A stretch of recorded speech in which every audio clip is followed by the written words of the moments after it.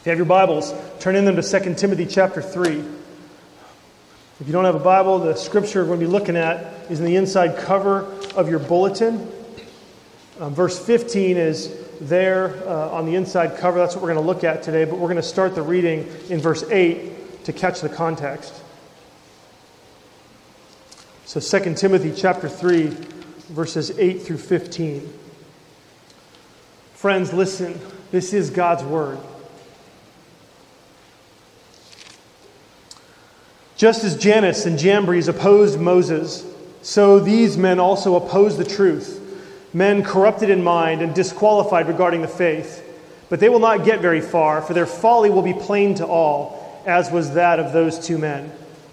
You, however, have followed my teaching, my conduct, my aim in life, my faith, my patience, my love, my steadfastness, my persecutions and sufferings that happened to me at Antioch, at Iconium, and at Lystra, which persecutions I endured, yet from them all the Lord rescued me.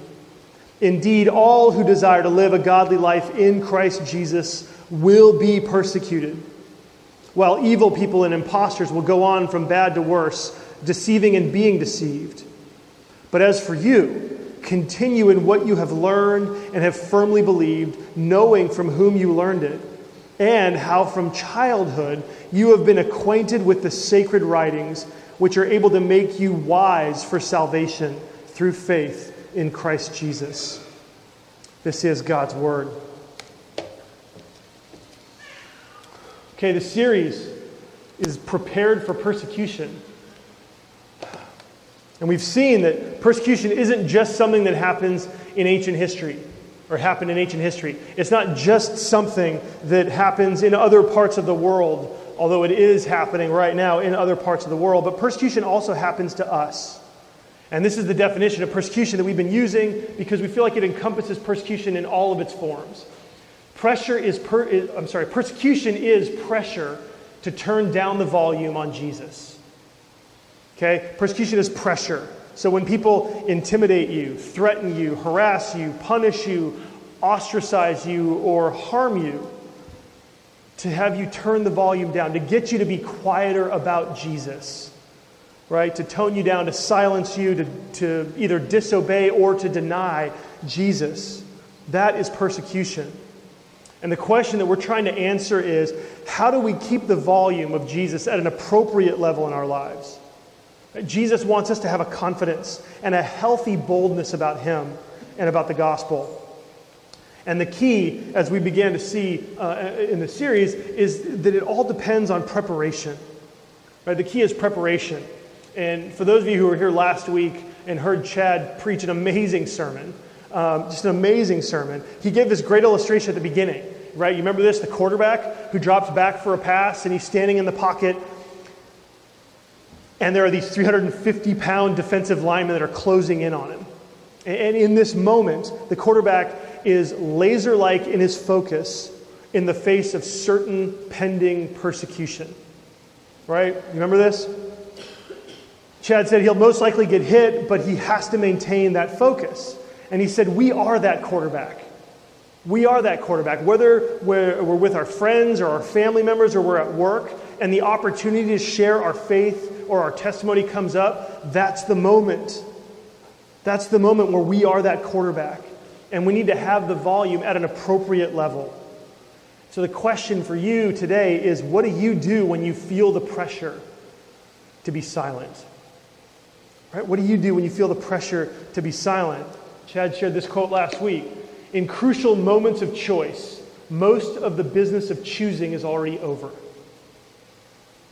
It's all about preparation. It's all about what you do before you're in the moment that determines what you do when you're in the moment. If you don't prepare, then you're going to fail. In the moment when we feel the pressure, we're either prepared or we're not. We've either done the work to prepare or we haven't. And the question that we're trying to answer is how? How do we prepare? And this is what our series has been. We've seen that we need discipleship community. We need people in our lives to encourage us to not turn the volume down. Second, we need a personal testimony. Right? We need to remember what God has done in our lives, the reality of who He is. Right? These things help us to prepare. so that we can speak when the time is right. And then third, what we're going to look at today is that we need God's word. Verse 15, this is what we're going to zoom in on today. Let me read it again. Paul says to Timothy, "And how from childhood you have been acquainted with the sacred writings, which are able to make you wise for salvation through faith in Christ Jesus." And so here's what we're going to see today. If you're taking notes, this is the first blank in your outline. We're going to see that the Bible's breadth makes us deep. Okay, the Bible's breadth makes us deep. And this is important because Timothy's need depth. Timothy's need depth. And I say Timothy in the plural because in some ways we're all like Timothy. Right? Anybody that is trying to learn about Jesus, anybody who's a follower of Jesus, or someone who's even interested in exploring Jesus or the claims of Christianity, need depth.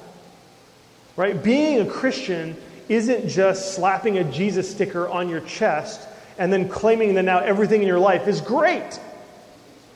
Right? That's not what being a Christian is. Okay? Becoming a Christian is simple. Right? Becoming a Christian is simple. You commit to follow Jesus as your Lord. You confess your sins and you believe that Jesus died and rose again to forgive you and set you free. Right? Becoming a Christian is simple, but being a Christian takes depth. Being a Christian takes depth. It's not living on the surface, but being a Christian is opening your eyes to both the best and the worst of life.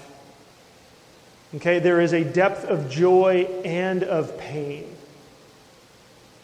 It's celebration and mourning. And the Bible gives us this depth. The Bible gives us this depth. In verse 15, Paul calls the Bible sacred writings. See that? The sacred writings. And so, what does this mean? Well, the word sacred means that the Bible is different. Okay, the Bible is different. It's different from any other book in history. Right, the Bible is a collection of 66 letters or books, historical narratives, poetry. Right? It's a collection of books that are sacred. Right? They're special. The Bible is holy. Now, most people would agree that the Bible is different, but I think there's a twinge of guilt that occurs to me when I think about the Bible being sacred, right? Because you think about the things that are sacred in your life. Like these are things that when they get brought up, you think, ooh, wait, hold on a sec, right? Like, there's a song that reminds you of a certain place and it's kind of sacred, right? Or there is a smell that puts you back to a memory that's a sacred memory for you. And when you smell that smell, I remember the Seinfeld episode where Elaine was dating a guy and Desperado was his song.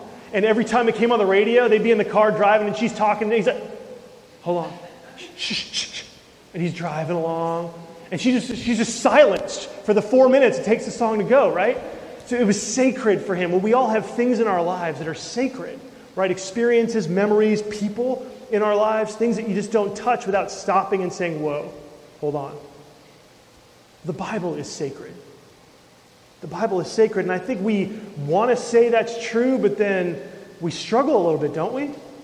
We struggle. I don't know if you ever have an overly romanticized picture of yourself and the Bible, but when I think about, oh yes, the Bible is sacred, sometimes I think about, oh, okay, so this is how it is. I'm going to sit down, and I'm going to get my Bible out, and there's going to be somehow this ray of light on the desk, like shining on the passage that I just happen to want to read, right? And then I read it, and God speaks to me so clearly.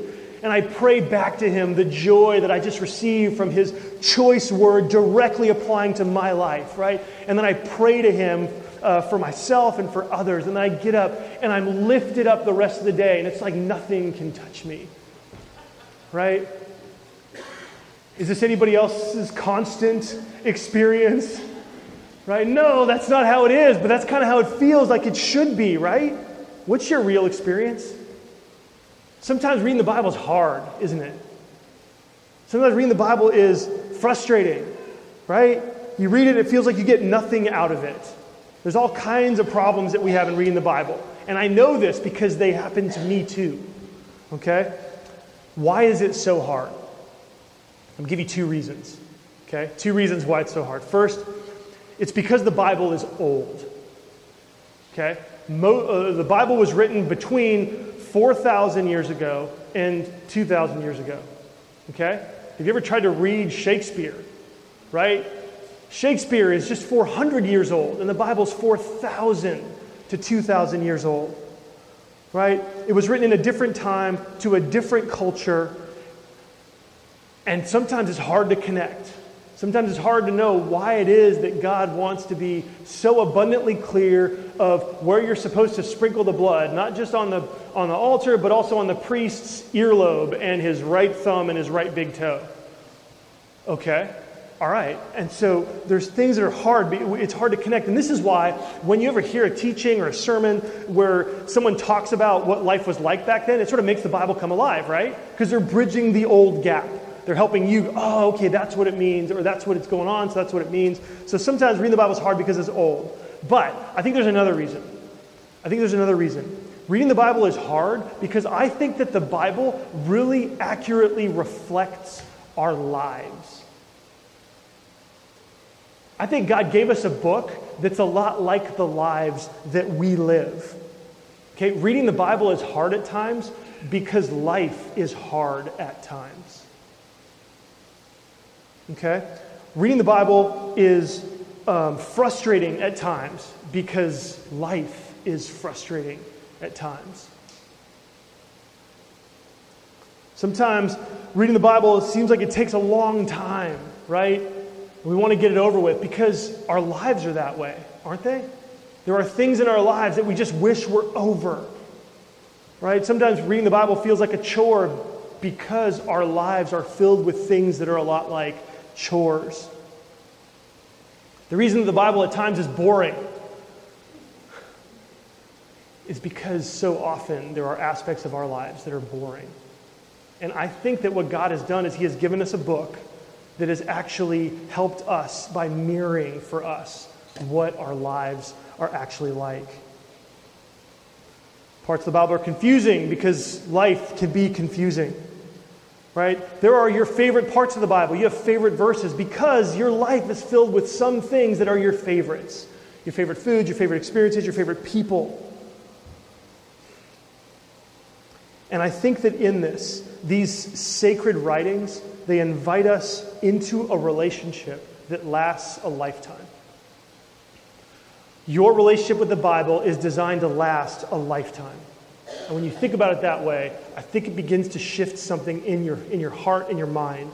Right? The best relationships in life, the best friendships, the best dating experiences, the best marriages, the best work relationships, the best sport, where you're hanging out and doing sports together. They're the ones that make it through the dry times. Aren't they? I mean, the people who have been in the worst and have come through it, those are actually the best relationships. Right? Everybody says that quality time is birthed out of what? Quantity time. Right? There is no quality time without heaps and heaps and gobs of time spent together. Right? And quantity time sometimes is boring and difficult. Think about artists, right? People who create. They often say that the best inspiration comes from hours and hours and hours of work. And the commitment to stay for the long term, that's what gives birth to real inspiration. That's what gives birth to great relationships. It's true with people, it's true with art, it's true with reading the Bible. The Bible produces real depth, both from its content, but also from our struggle to spend time with it. Are you with me? So if it's hard for you, you're not doing it wrong. If it's boring sometimes, you're not doing it wrong. If it's confusing at times, you're not doing it wrong. This is just part of your relationship with the Bible. And when I think about that, the Bible becomes sacred. Right? It's this sacred place for us to meet with God. Now, verse 15 goes on to say that these writings, these sacred writings, are able to make you wise for salvation through faith in Christ Jesus. Okay, so there's this wisdom. there's this wisdom that we're going to see, this wisdom about salvation, and this salvation comes in layers. Okay, it comes in layers. Do you know that you can summarize the Bible in 4 words? We used to teach our kids this. I don't know if they know this anymore, but we would teach them, hey, what's the Bible in 4 words? And they would say this: creation, fall, redemption, and consummation, or restoration. We used to say consummation, now we change it to restoration. Creation, fall, redemption, and restoration. Okay? The Bible gives us a wisdom. It's not just teaching. It doesn't just tell us what to do so that we don't think anymore. The Bible gives us wisdom. And wisdom is layered by nature. By nature, wisdom is layers. Because life fluctuates between being wonderful and being miserable, wisdom has layers. And I think sometimes we don't ask this question out loud, but I think some people feel this way. Like, what do you think of, or what do you think the Christian life ought to be? Right? Which are we supposed to live? Are we supposed to live the triumphant Christian life, or the life of the inescapably frustrated? Right? Which is it? Which is it? You know some people that seem to live more the triumphant Christian life, right? And nothing ever seems to bother them. They seem to always be in a good mood. And then you got other people that live the life of the inescapably frustrated, right? Where they're always down. There's always a problem. There's always something. Like, which is it? Are either of these people doing it right, or are they doing it wrong? Man, as with so much of Christianity, these aren't 2 options to choose from, but rather they're a tension that needs to be managed. Okay, this is a tension. And the answer is both. We ignore either of these to our own peril. Okay? And to manage this tension, we need to understand these 4 layers. These 4 layers show us how our lives actually tell the story of the Bible, and they remind us of our experience of the gospel. Let me put this one back up here. Let's just think about these 4. Creation, right? Genesis 1 and 2, right? The first 2 pages of the Bible, and everything is awesome. Right? God built the world with beauty and wonder. And He called people to hard and satisfying work, and then also celebrating rest. Thinking about persecution. Persecution was nowhere in creation because everyone was perfectly open about what they believed and what they thought, and there was perfect harmony in relationships. Right? But then we have the fall. In Genesis 3, we have the fall. And so because of sin, both sin that we have inherited and sin that we've committed, life has been cursed with frustration and futility. Okay? We want more than we have, and so we steal, and then we justify ourselves. We use others, and then we're used by others. There is real pain and brokenness in our lives, in the experiences that we have, right? In all aspects of life. We're not ignorant. We're not untouched by these things. And when you think about persecution, persecution comes from the fall. The reason that people are persecuted, the reason that you experience pressure to turn the volume down on Jesus, the reason you feel afraid to bring Jesus up in any situation, whether you're with people who aren't Christians or whether you're with Christians and you're just sort of ashamed or you don't know what to say or you think you're going to say something stupid, all of that pressure comes from the fall. It's because of sin in the world. People who are confused at best and evil at worst have been trying to eliminate God and His Word from the world from the time of the fall. But then we have redemption, right? Redemption, which is the bulk of the Bible, from Genesis 3 all the way to Revelation 20. So, like this, right? It's all about redemption. Boy, why is that so long? Well, we need a lot of work. It takes a lot to fix what the fall has broken, right? Redemption. Redemption is the chapter of the story. It's the layer of reality that reminds us that God didn't give up on the world. He didn't give up on the world, but through His love of people, His love of the world, Jesus brings a hope that sets us free from sin and renews us. Right? And so when you think about redemption in terms of persecution, right? Persecution is some of the strongest evil that exists in the world. Right? And Jesus experienced the worst persecution for us. Right? He was constantly pressured to be silent. He was marginalized, ridiculed, slandered. He was then captured, tortured, and crucified. And what's amazing about the story of Jesus is that the height of his persecution, the torturous death of the cross, became the way that God saved the world from their sins. Man, and so redemption, this tells the story that against the worst of the evil that the world can throw at us, Jesus proves that his strength is stronger. Jesus took it all for us. He did it for us so that we could be forgiven, so that we could be set free when we commit our lives to him. Right? That's the story of redemption applied to persecution, and it's not the end. It's not the end because the fourth layer, the fourth level is restoration, and this is the end of the Bible. It starts with creation in 2 chapters. It ends with restoration, the last 2 chapters. The day is coming when all frustration and all pain will end. The day is coming when we will have a perfect relationship with God, where you will never hurt anyone else again. There's coming a day when you will be perfectly at peace with who you are and perfectly at peace with others. When we respond today to the pain and the frustration with love and understanding, when we demonstrate a strength that doesn't buckle under the pressure of persecution, then our lives show that we are living for something else. Our lives show that there is something more to life and that there is something coming, and our life becomes a hint of the better life that is coming. And so that's the chapter, that's the layer of restoration. And again, these 4 layers, they manage the tension between being too positive or too negative. Right? The gospel doesn't despair of evil or ignore its reality. The gospel gives us inexpressible joy. That's real. The Bible gives us a joy that is inexpressible, but the Bible gives us a joy recognizing that oftentimes that joy is birthed from incredible pain, from incredible anguish and suffering. And the deep wisdom of these layers makes us a blessing to others.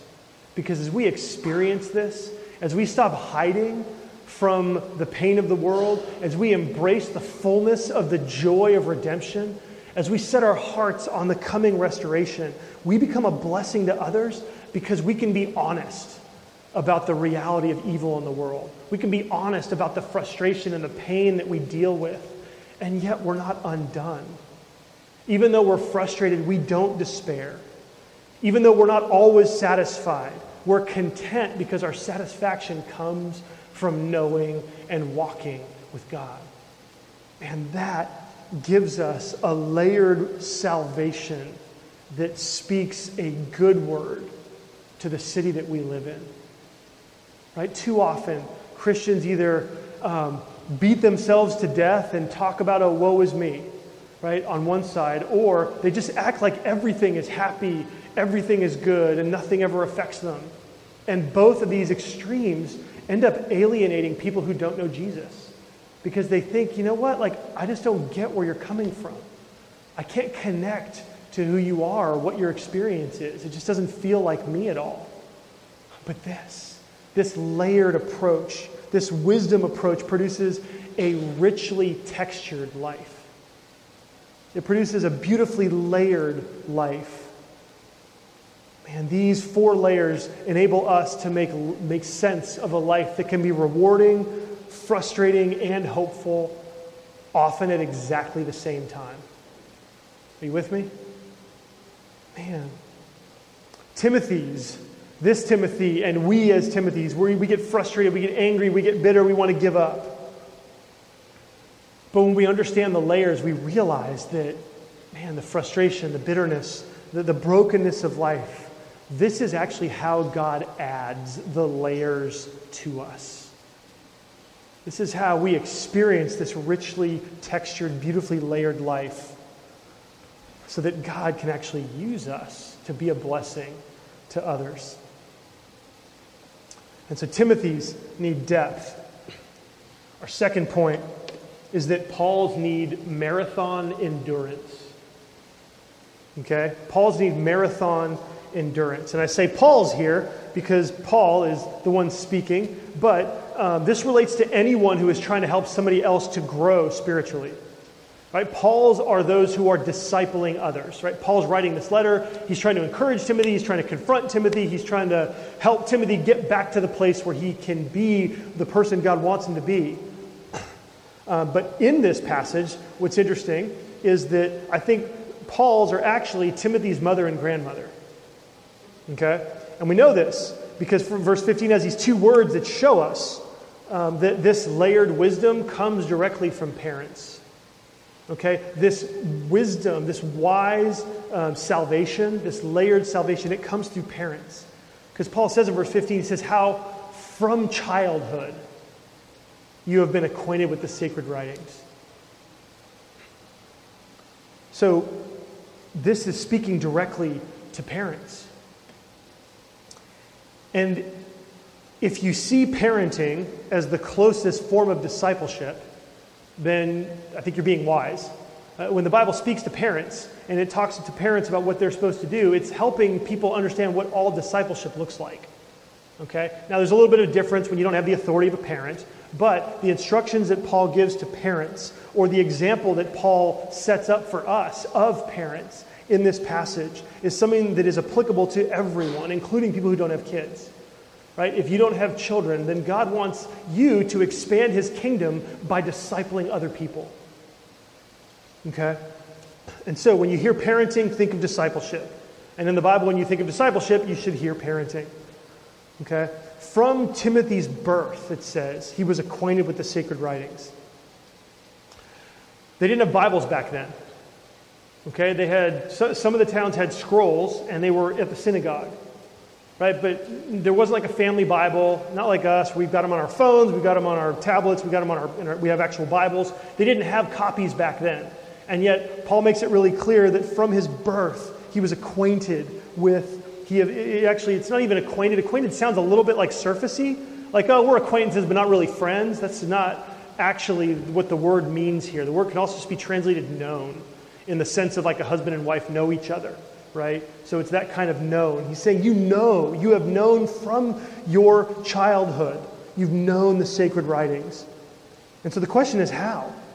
Right? How has Timothy known these things from birth? Well, he's known them through his mother and his grandmother. His mother and his grandmother. I didn't put that up there. Okay. So 2 Timothy 1:5. So just a few chapters earlier in this letter, we saw this, 4 or 5 months ago. Paul said, I am reminded of your sincere faith, a faith that first dwelt in your grandmother Lois and your mother Eunice, and now I am sure dwells in you as well. And so Timothy learned the faith. He learned the sacred writings from his mom and his grandma. Because he grew up in a family that loved God's word, that understood God's word, that lived God's word. Because of the faith of his mother and his grandmother, Timothy has grown up knowing salvation, knowing this scripture, knowing the Bible. And I said this, way back when we looked at chapter 1, but we don't hear anything about Timothy's father or about the faith of Timothy's father. Okay? We don't hear anything about the faith of Timothy's father. Okay? We don't hear anything about the faith of Timothy's father. Men, don't let this ever be said of you. Okay? There is no reason why your family shouldn't know what you believe and how it affects your life. There is no reason. Your faith is a gift to the family. I mean, look, Lois and Eunice, the grandmother's faith, it actually saved Timothy. It raised him up to know Jesus and to understand and have a relationship with God. And so men and women in the family, there is no reason why your faith shouldn't be abundantly clear to your children. Okay? So Timothy knew the Bible, even though they didn't have a Bible. He knew God's word because he lived in a family that knew and practiced God's word. And so, for parents or people who disciple others, this is marathon endurance. Okay? That's what it is. Giving your kids the Bible is not a sprint. Okay? If you get inspired and excited about sharing the Bible with them and you decide that you're going to spend every day for the rest of your life reading the Bible to them, awesome. That's awesome. Pace yourself. Okay? Pace yourself. Build good habits. Don't kick yourself if you only get to it 3 or 4 times a week. Okay? Make sure that you realize that it's a marathon. Right? It's a marathon. You've got roughly 18 years where they're in your home, and then your relationship with them changes. Sometimes it changes before then. But it's a marathon. And so, parents, you want to live under the sacred writings. Right? It's the same thing that we just saw above for Timothy's. For you, you need to live in a way that shows that the Bible's different. Let them see in your life that the Bible is sacred to you. Okay? Because what they see in you, they will catch, even more than what you say. And if there's a difference between what you say and the way you live, they're going to watch what you live. It's going to be so much louder than what you say. Okay? And so the Bible will be sacred to them if it's sacred to you. Okay? And then again, wisdom. This wisdom that Paul presents, the salvation for our kids, again, it comes in layers. It comes in layers. Parenting is raising your kids in this layered story so that it produces layered people. Right? These are the layers. This is why it's important to understand the big picture. Right? Because this relates to parenting. Right? This relates to all discipleship, but specifically to parenting. Right? Think about creation. I mean, I want to teach you how to think wisely about parenting, because doesn't this explain a lot of it? Doesn't it explain all of it? Right? That in the beginning, man, parenting was amazing. Right? And there's flashes of this at times. Right? It's this beautiful thing where parents reproduce a child. Right? Where life comes from life. Where the God who speaks forth life is filled with human beings who produce life. Right? There's a beauty in that. The preciousness of little children. Right? The amazing way that even when they cry, you're like, oh, that's so cute at first.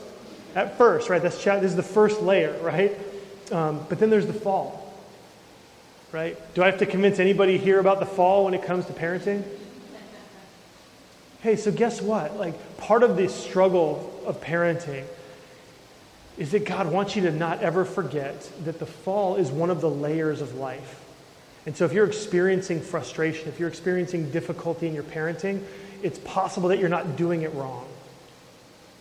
It's possible that you're not doing it wrong. Frustration and pain are part of the story that our lives are telling. Okay, but then redemption. Redemption reminds us of the story that Jesus loved us so much that he endured the evil that we have committed. And by his powerful and persistent love for us, he changes us. Right? Well, what does that look like in parenting? What does it look like for parents to have a powerful and persistent love for their children?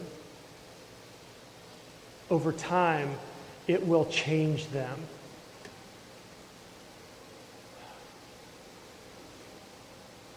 And restoration. We know that there's a day coming when it's all going to end, when all the frustration will end. We know that there will be a day when our kids won't, There'll come a day when we'll actually have complete control over our emotions, right? Complete control of, and patience with other people, with our kids, right? Sometimes it's not them, sometimes it's us, right? All of us are bound in sin, right? We are trapped and we're held captive by it until Jesus sets us free.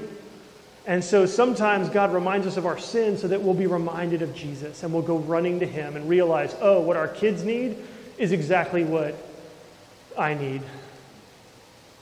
Because when that happens, I approach them so much differently. Fill in the blank child's name. Okay, here's what you did, and here's what I did. I'm really sorry. I shouldn't have responded this way. My heart is bound in sin just like yours. And I'm sorry. I'm sorry, and I need you to apologize for what you've done so that together we can go to Jesus and have him clean us both up. Right? That's a conversation that comes right out of redemption and restoration.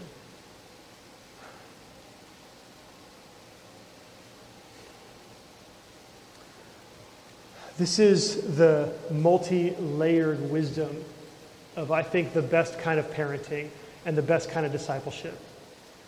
This is the kind of wisdom that all of us need if we're going to disciple others, whether they're in our family or they're not.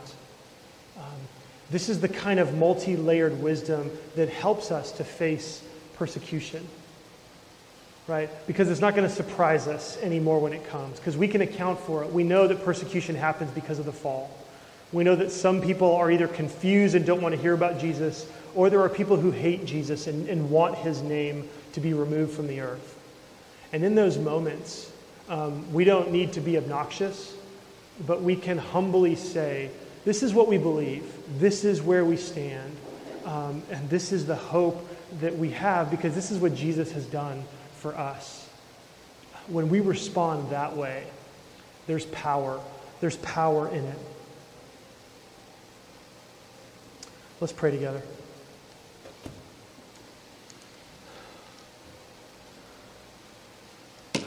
Father, thank you.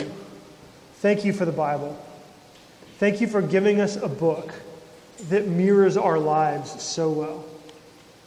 And we do confess, Lord, now with greater sense of it's okay to confess this to you, but we confess together that there are times where the Bible is difficult to understand. There's times where the Bible is boring. And we don't say this in any way we just want to be honest with you.